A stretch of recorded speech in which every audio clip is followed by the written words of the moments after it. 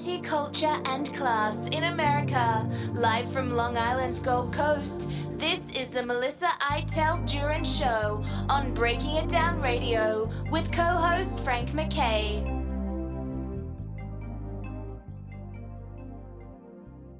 I'd like to welcome everyone to the Melissa Iteld Duran Show. Frank McKay here. So much more importantly, Renaissance woman, Melissa Iteld Duran. You'll be able to see her documentary real soon on TV. And right now, if you want to see the two documentaries, go to melissaiteldduran.com and check them out. But a woman who does so many things so well. Here with us each and every week, our host. I'm very proud to be her co-host each and every week. Frank McKay here, much more importantly. Melissa Iteld Duran, how are you? I'm doing great, Frank. How are you? Doing well. How's President Biden doing this week? It's been a rough go. I know. I don't know. I think, should we pity him? I mean, it's tough to be president. Let's put it this way. It's tough, and it's even tougher when you're 79 years old and you may not be at your best. You're physically and mentally, and they wanted you to take on this job so they could get rid of Trump, and here you are, and you got to get all this weighing on your shoulders, and sometimes you can spit out the words, and sometimes you can't, and sometimes a family matter comes up, like your son's laptop starts being reevaluated, and papers that you thought were your best friends, like the New York Times, are now saying that it's a legitimate thing. Yeah. Wow. Yeah. I mean, think about it. You know, one thing about the president that has been said, even by his close supporters, is that he's gaffe prone. He's prone to gaffes, and a biggie was, I guess it was last week when he said that there has to be a regime change. I don't know how he worded it, but that Putin had to go, and then immediately his Secretary of Defense and the Secretary of State said, no, that's not an agenda. Regime change is not our agenda, and what they had to clarify it. And when you have to clarify something of that magnitude, you got to hold your breath every time that he speaks, and he really is. And I'm trying not to pile on the president, but he is gaffe prone. He is someone who makes a lot of gaffes, and that doesn't come in handy at a very sensitive time.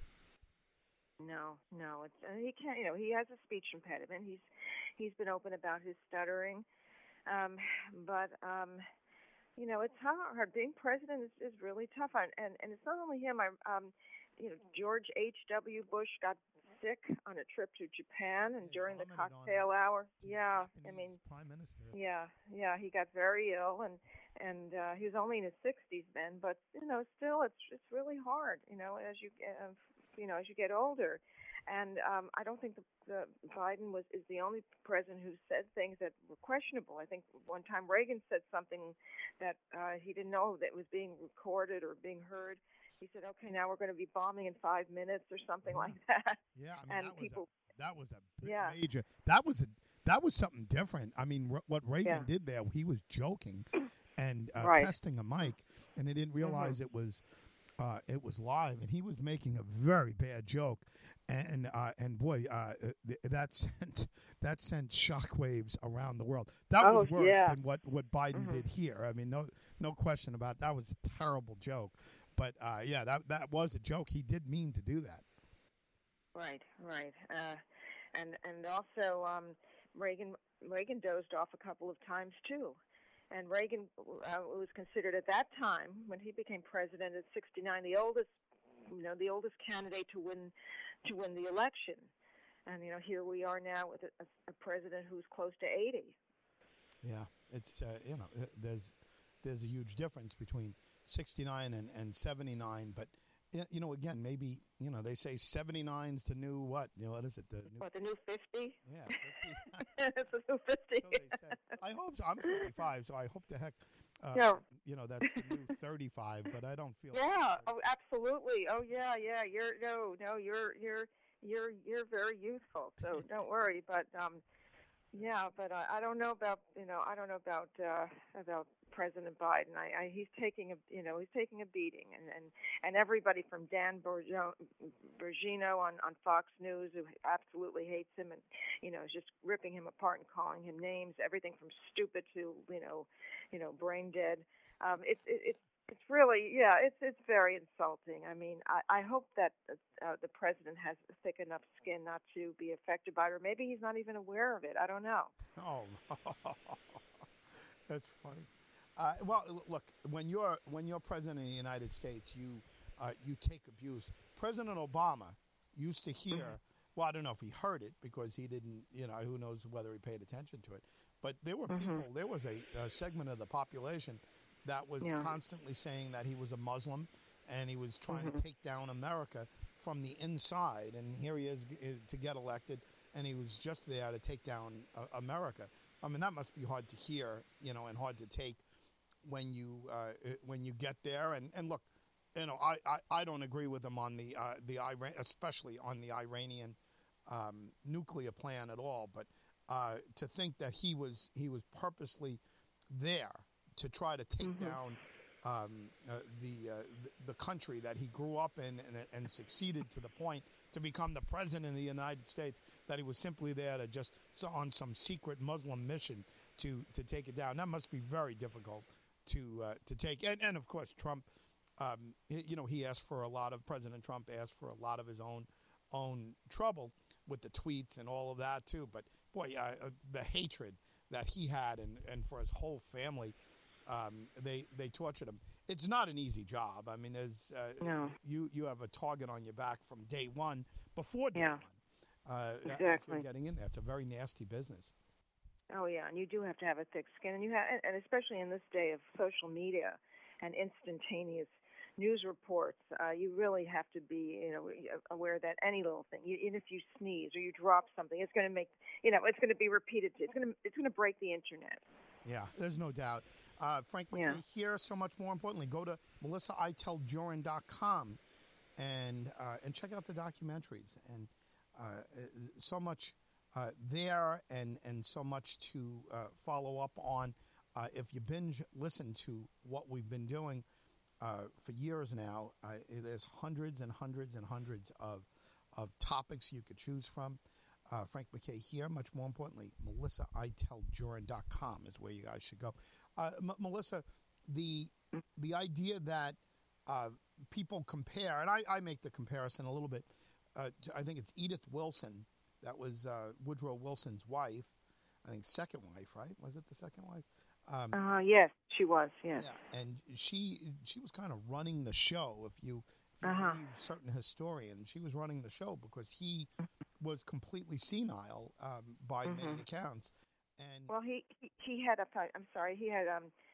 he had a stroke. Yes, that's what it was. He was incapacitated, probably couldn't speak, and therefore she was, she took over. She was actually the gatekeeper, pretty much like Nancy Reagan. Maybe she had a little more power than Nancy Reagan. Yeah, but she might have been the first female president, and we don't know it, and we don't credit it. But I can't say that about. You're right. I stand corrected. He had a stroke, is what it was, and he was incapacitated. I'm not comparing Woodrow Wilson to Joe Biden, but if he is on his way to let's say early onset Alzheimer's. I'm not saying he is. I'm not qualified to say that, but there are a lot of people who are questioning whether he's fully there, whether he's there, and I think it's a legitimate argument to at least discuss whether he is. So if he is in that situation, then all eyes should be on Jill Biden, and where is she? And she seems she seems competent, right? I mean, her mind seems to be there. She's Dr. Jill Biden, and right, but she's not a medical doctor. She has a PhD in education. Right. So, but listen, an intelligent woman, right? Seems like an and seems to have her act together. Do you see her any comparisons to what she may have to be doing, and what Edith Wilson did? No, not to that extent, because I don't think she's determining policy. She may be a gatekeeper in the sense that she tells her husband, well, this is what you're doing today. You're going to be speaking here. You're going to be doing this to make sure you do that. She can't. I don't think she has, security clearance, enough security clearance to have, to be privy to his papers, to his, to briefings, foreign policy briefings, etc. Not to the extent that Edith Wilson was. In those days, in 1918, 1917, I don't think they had the high-level security briefings, and I think it might have been more accessible for a presidential spouse than it wasn't, than it is now. I don't even know what kind of how extensive Secret Service was in those days. So I think it was much easier for Edith Wilson to, in effect, kind of, run the show from her husband's office while he was in bed, and make it seem as though he was making, he was working from his bedside. Whereas today, I think it's much harder with all the people who are around, the advisors, the aides, and they listen to the phone calls. They monitor all communications. Going back to, as an example, they're claiming that President Trump was that for the number of hours that the siege was going on January 6th, that he was doing something else. There was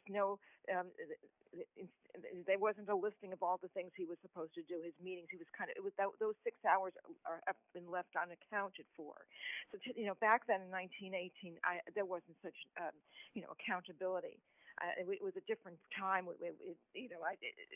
I don't even think his aides were allowed in in the living quarters. I don't know, but she had a free reign over everything. She could actually be more of a gatekeeper than, say, Nancy Reagan was. Nancy Reagan, acted like she this was her her domain. She wasn't going to let anyone get near her husband, especially after the assassination attempt. And he had advisors. He had the cabinet. She decided when he could talk to people. She told him, you should fire this one, you should fire that one. No, you can't talk to him now. She had him listening to astrologers. I mean, and we're talking modern presidency, but I think it would be harder for Jill Biden to do that because she doesn't have access to the high-level security briefings. But she can advise her husband, this is what you're doing today. This is on your calendar. So we're going to do that. We're going to look this way, follow the notes. Everything's on the note card. Don't say too much. So in that effect, in that way, she is a gatekeeper. She is kind of, running things from behind the curtain. Hey, getting back to Nancy Reagan, actually, before I ask, let me remind folks, MelissaITellJoran.com. Please go and check out the documentaries. Frank MacKay here with Renaissance Woman, Melissa Itell-Joran. Let me ask you. You mentioned about Nancy Reagan. Was Jean Dixon? Wasn't she the famous astrologer? Was she one of the astrologers that advised her? That's a good question. Yeah, I think. I don't know. I don't know if it was Jean Dixon. Maybe it was Jean Dixon, but I think there was somebody else from California. I don't know the name of this person. I know Jean Dixon said she was trying to warn the White House about the Kennedy assassination. Back then she was trying to warn them. Don't be on the alert. Something bad is going to happen, and nobody listened to her. That's what she claimed. I don't know. Maybe Nancy Reagan did consult with Jean Dixon. I thought it was someone else from California, from Nancy's California circles. I just had, and I've had her on several times. I had a woman, a Long Island medium, Teresa Caputo. Yeah. I just had her on the other day, and I asked her if she's ever consulted by or hired by agencies or FBI or crime fighting type things, and she said no. She just said outright no. She dismissed it like she didn't. But there are some, not to get sidetracked on that, but there are some people and maybe Nancy Reagan gave them a lot of credibility by doing that. Anyway, back to Joe Biden. Yeah, he has had a rough go of it. He's had a rough time. And by the way, this was a week that he may have gotten a pass because Clarence Thomas's wife is under scrutiny. Virginia. Yeah. Yes, what Virginia. Oh, she was sending emails to during the just before or during the January 6th event to Mark Meadows, Trump's chief of staff, encouraging him. I don't know. I'm not sure how accurate this is.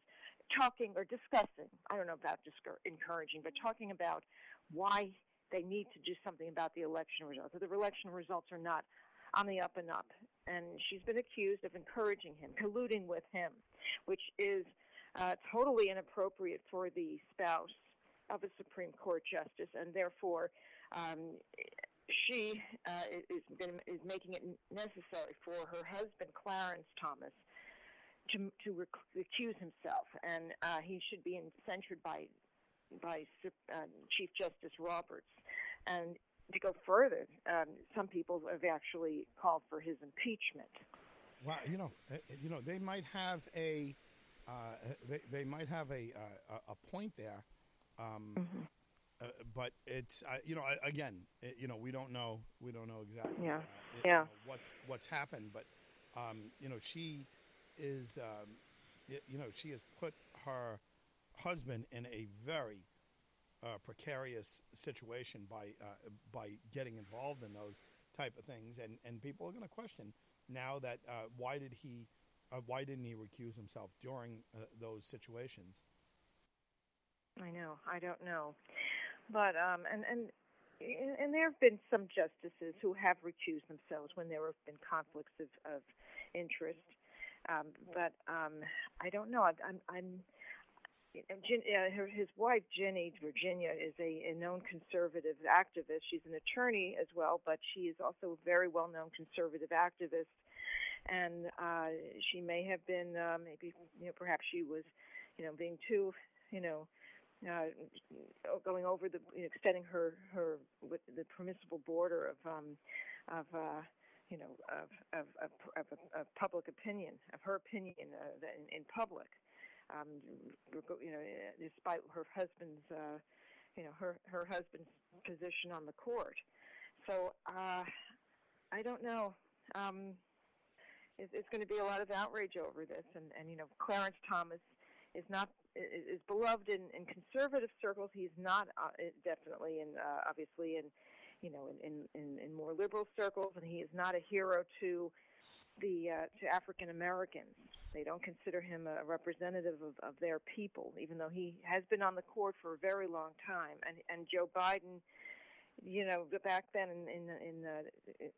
during the confirmation hearings in 1991, actually in some ways facilitated his confirmation. Yeah, not like Thurgood Marshall was a heroic figure, right, to different communities. Am I? Do I have that right? Thurgood Marshall, right? He was. Yeah. Yeah. Yes. He had the first black American to serve on the court. Yeah, he had tremendous support within the African American community, but yet Clarence Thomas doesn't, and he's also no big hero of females. No. That's Anita Hill. Mm-hmm. Yeah, the Anita Hill controversy.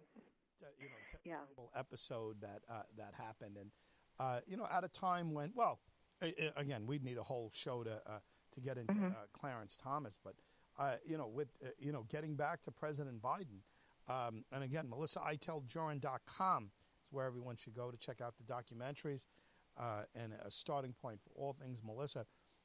Let me ask you this: as far as Biden goes, what's the best thing that Biden has going for him? The oil situation looked like he was going to give us some relief, and who knows, maybe ultimately it will. But that kind of blew up on him too, right? I mean, everything everything this week has been a disaster for President Biden. Yeah, that's for sure. But you know what? If the if the release of the reserve oil helps at all, maybe that can help. That can. I mean, we know what he's doing this for because of the outcry against the oil predicament in this country, the sky-high gasoline prices, and of course the looming midterm elections, which do not look good for the Democrats. So maybe this is a last-ditch effort to save face somehow. I don't know, but um, I don't know. Among his supporters, he's being heralded for keeping a steady footing in this in this Ukrainian war, this Ukrainian invasion, by presenting Putin with a united front by the Allies, by NATO. He's. I mean, and of course, he made a very stark remark when he came back. When he was in Poland and he saw the refugee families, and it's understandable. He was probably torn up by, the horrors that they had. That they had encountered and their the terror and that's understandable, and I think anyone would say that man has to go, Putin has to go, and he was criticized for saying that because that would that's just that could just throw everything off balance, and even the Russian spokesman, the Russian foreign minister, said that was an uncalled for, unnecessary comment. And but the left says that he's speaking his mind. He's saying what needed to be said all along. He's getting up. He's getting the gumption to say Putin's got to go. How can you do this to people? Yeah, it's it's you still have to watch your words. I mean, you get into emotions, and I understand. Like I was I was there. You were there. Yeah. And it's a very emotional thing to see these people over there and what's going on. Let's talk about that. I know you follow the news closely and everything else. Whenever they talk about peace talks, I always kind of chuckle because there's no such thing as peace talks over there. I mean, that's not happening. I guess Putin goes through it just to go through the motions, but they've had, I don't know, like 15 conversations, not him personally, but his people, and nothing seems to get done. And a lot of times Russia will say, well, we're going to slow down bombing of a certain city. And then, you look at that certain city and it's pulverized already. And they were planning on moving out anyway, I'm sure. But what's your latest on the war in the Ukraine and Russia's war on and their attacks on the Ukraine? Is it going any better for the Ukraine? And again, I know a lot of people celebrate the fact that they're still fighting and that they're doing this, but let's keep in mind as we speak, this is April 1st. All right, well, you and I are speaking on April 1st, and I say that because some people might hear us on the 3rd or the 2nd, or right. Whatever. But here we are talking on April 1st, and the war just started February 24th. So the thing is, it's just a little over a month. And I don't know, did we just think that Russia would own the Ukraine by now? But everyone's talking about how great, the Ukrainians are fighting. And I know it's blasphemy to question whether that's true or not or whatever. But what is your take on the Ukraine? I mean, are they giving Russia more than they bargained for?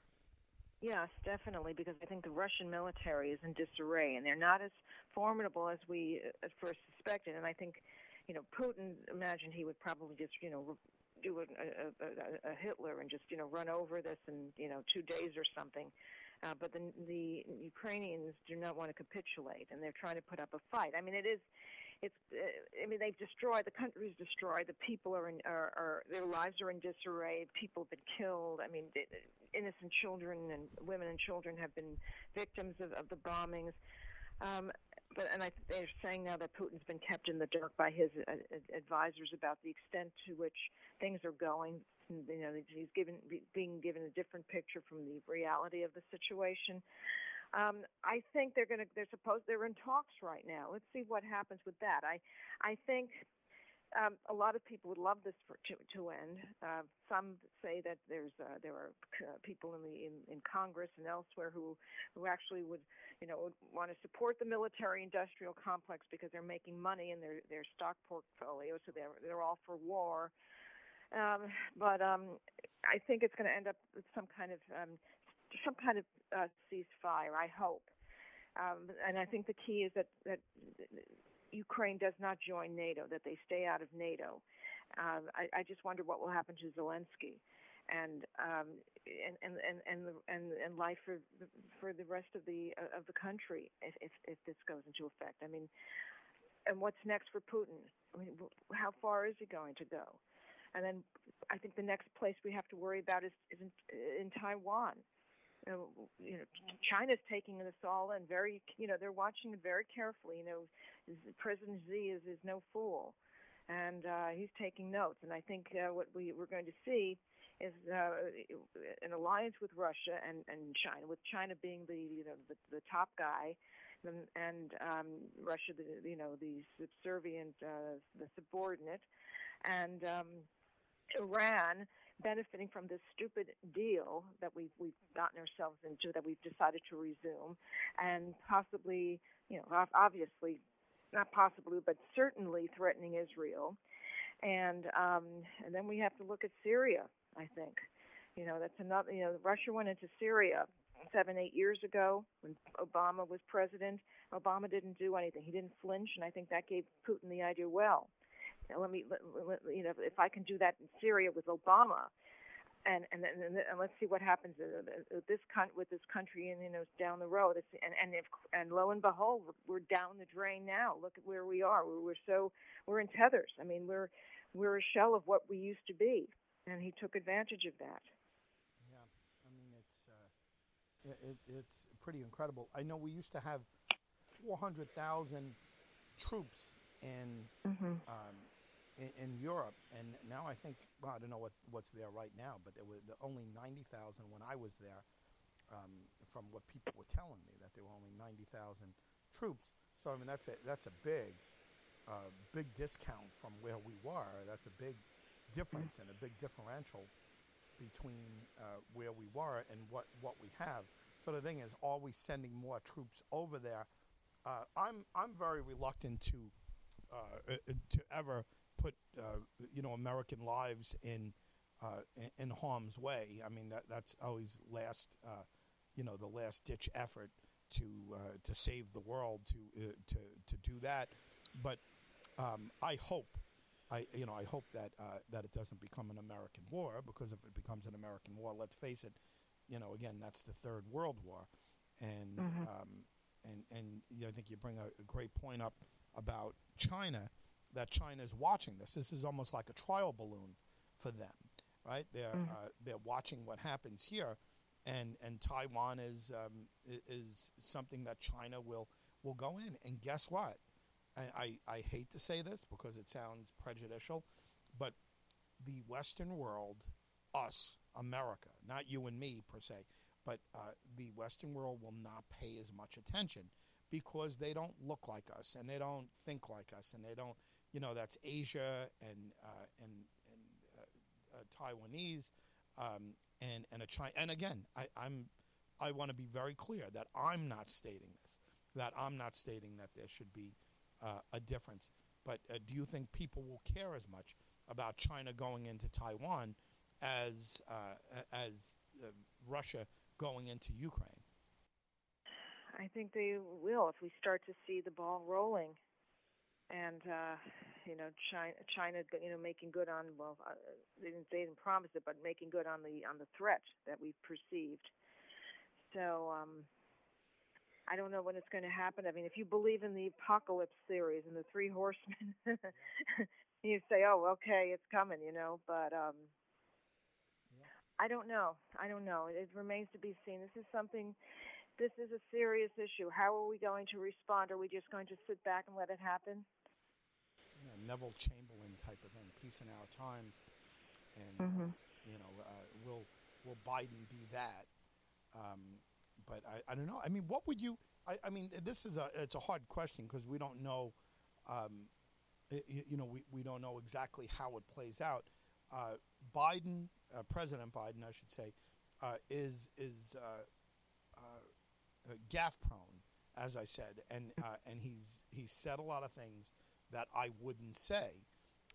But I'm looking at what he's done and what I would have done. And I think almost, and you alluded to this in the very beginning of this conversation, that he's in a very difficult position. I mean, to be president of the United States, but in this particular case with the Ukraine defending themselves against the aggressor, Russia, what exactly do you do? Like, I'm not so sure that there's much that he's done, because I think he is following directions. He's following the directions of the military, right? I mean, his military advisors are saying, hey, don't do this, or don't do that. I think he's probably listening to his advisors more so than, say, President Trump would. And I think it's a good thing, to listen to your advisors. He certainly doesn't look strong or sound strong when he speaks or when he acts. And that's a problem, because Ronald Reagan always looked strong. Yeah, I mean, even when he made that stupid joke or whatever, it scared the hell out of everybody, in the Soviet Union, everybody in the world, everybody in America. But the thing is that he didn't look weak, Reagan. He hardly looked weak.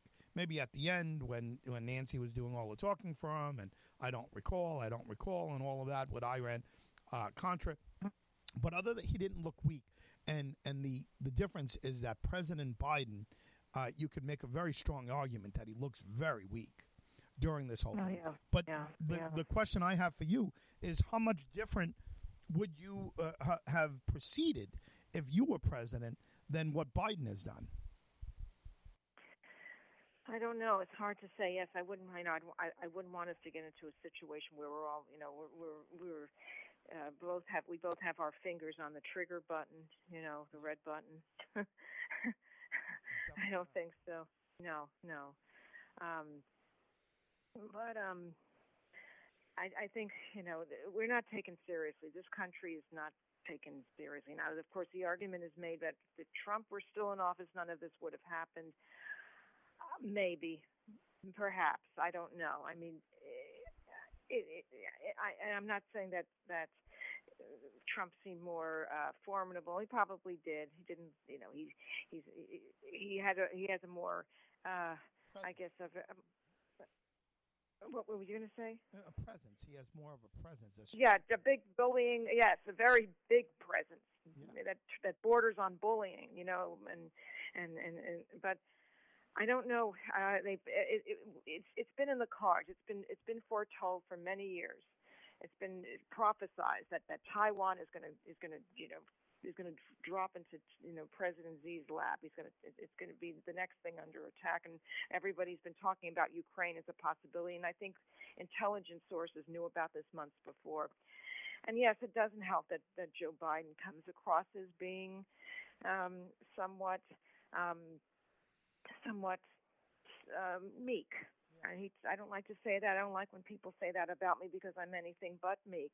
But given his age, his gaffes, and let's face it, he's 79 years old. It's very difficult. I mean, look at Nancy Pelosi, who's 80, 81, and she's already the talk of the town for her peculiar hand gestures and her quivering voice.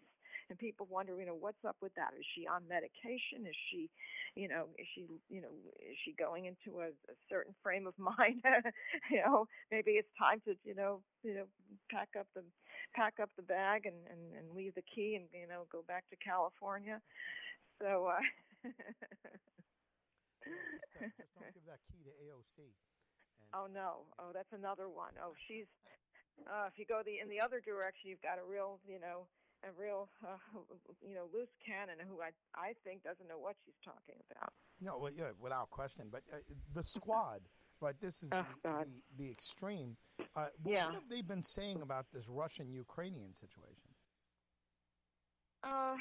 Well, they've been critical of Joe Biden anyway, because he's not done enough for their, to promote their agenda for the American working public.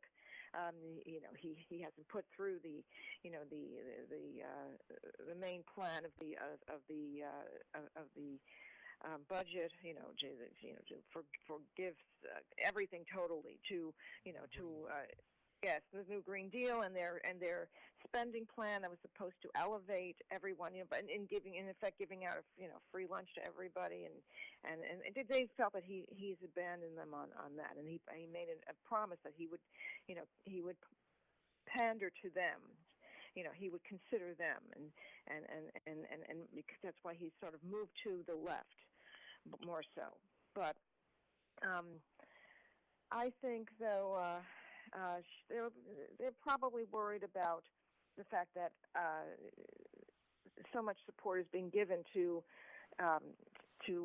Zelensky, who happens to be Jewish, and I think that's a bone in their that's the bane of their existence. That's the dagger on in their chest. That's the thorn in their side. The fact that there's so much attention being paid to him, and they're appropriating so many hundreds of millions of dollars, to their defense. And that's one of the major criticisms of the Squad's outcry against our policy toward Ukraine. Yeah, no, right. I agree with you. They're terrible. Those folks, the Squad. What is it? The Gang of Four, as you used to call them, plus 4 now. Is it 2? Yes, or 2. Some, I don't know. I've lost count. They're growing. Yes, they're getting new members. Yeah. Sign up. Right. They've got a little larger squad going on. A little bigger squad now. Yes. But you would have a hard time explaining to me how Tlaib and Omar aren't just anti-Israel, but they're anti-Semitic. I mean, they are terrible when it comes to how to treat our best friends in this world. I mean, let's face it. I mean, Israel or the UK by far are the best friends that we've ever had in American history. I mean, these are and without Israel and without Israel's presence, God knows what we'd be talking about right now in the Middle East. It's already a mess, but without Israel there, you imagine what it would be? It would be a free-for-all. It would. It really would.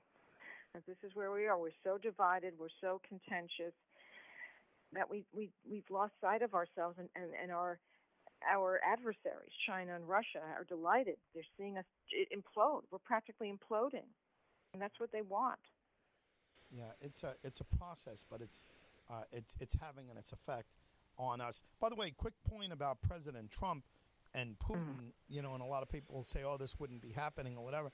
The weakest moment that President Trump had from a lot of conservative standpoint was when he had that summit with Vladimir Putin, and he looked weak, right? I mean, he looked like he was pandering to Putin, was he not? I think we did a show on it, and Newt Gingrich was very critical of President Trump, and of course he was hardly ever critical of President Trump, but he was like, this was a bad moment, but he'll bounce back from it, and whatever. But a lot of conservatives were outright saying that. So when people say, I think when I did Hannity's radio show, he led off with me, and he didn't ask me, but he made a statement saying that Putin shakes in his boots when he hears Trump's name. I didn't see it as that. I didn't see that being the case, to be honest with you. I didn't. I don't know. It's possible that Putin was put off by Trump and was hesitant in starting this. But we're at the perfect juncture for as far as Russia and China are concerned. We just started. We're a shell of ourselves, our former selves. We, especially now, they're not taking us seriously. I mean, I think Secretary of State Blinken and Secretary of the Defense Austin are trying their best, to walk around some of the controversy and trying to, maneuver things to try to navigate our ways, in talks to, keep us afloat. But it's just very hard. We don't have the gravitas that we used to have, and therefore we don't get the respect from these these tough. I'm calling them thugs. I know what people are going to say. Putin's not really a thug. I mean, you think about where he's coming from. Yes, I have thought about it. He feels that if Ukraine is right on their doorstep, and if they go to NATO and they get armed, and it's a threat to them. And he's been shunned by the United States before. He was denied admission to NATO. He asked to be in NATO. He wanted to be a working partner, and they slammed the door in his face. I understand that, but when you're dealing with dictatorships like in China or Russia. You gotta have the weight to throw around, and we don't have that now. We are so divided that people are going to take advantage of us. I mean, this is just basic schoolyard politics. When they or in workplace or anything, there are devious people out there who see this. Oh, let's see, he's bad. Let me kick him when he's down. Right. That's exactly. That people do that. I know it's human nature. Well, just to kind of wrap a bow on this conversation, what's next for Biden? What should we be watching? What are his next moves? What are his potential pitfalls that are coming up real soon? A lot of it has to do with the oil, I imagine, right, and everything else, and of course the ongoing Russia-Ukrainian war. Yeah, well, now he mentioned, he seems to tell people, gives you a preview of what's to come, which is interesting. It's fascinating, and usually we were kept in the dark about it. We weren't told things that were about to come. Well, he mentioned it in during one of his briefings that there might be a food shortage. Oh, it's really great. There's a food shortage, yeah, and I think he's trying to diffuse the situation by opening up the oil reserves, because he knows his poll numbers are tanking, and the disastrous midterms, those dire straits of the midterms are looming in the distance, and maybe he wants to try to throw in some more, throw in some flotational devices, some here, let me throw this in, you grab that and hold on to it, So let's see what happens with the food shortage that he casually mentioned. It's like food shortage. Like we're we're already seeing what's going on with the shelves. It's hard to get dog food. It's hard to get cat food. Oh yeah, it's terrible. I mean, it's and the prices. I mean, if you look at toilet paper now. Remember, we couldn't get toilet paper 2 years ago, and well, now if you're not careful, if you don't notice the price, if they don't list the price, don't be shocked when you look at your receipt and you realize you paid $15 for mega rolls of something you would have paid maybe $7-8 for, not too long ago. Yeah, it's crazy. What a situation we're in. Well, Melissa, by the way, gold prices, if people have gold to sell, I guess now's the time to sell. Yes. What do you think? I mean, I don't remember it being this high.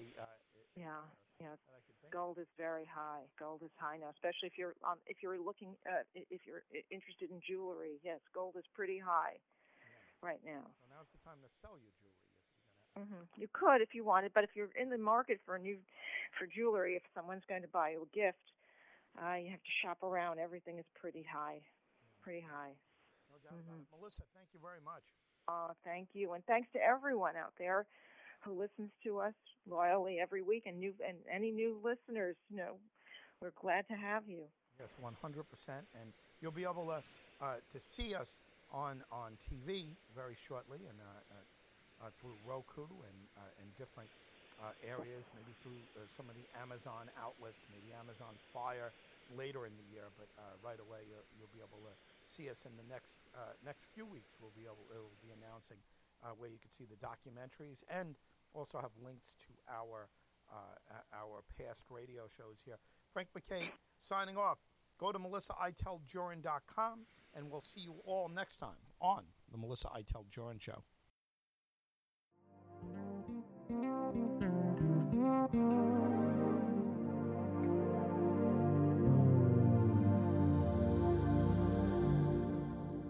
been listening to Melissa Itel Duran and co-host Frank McKay on Breaking It Down Radio.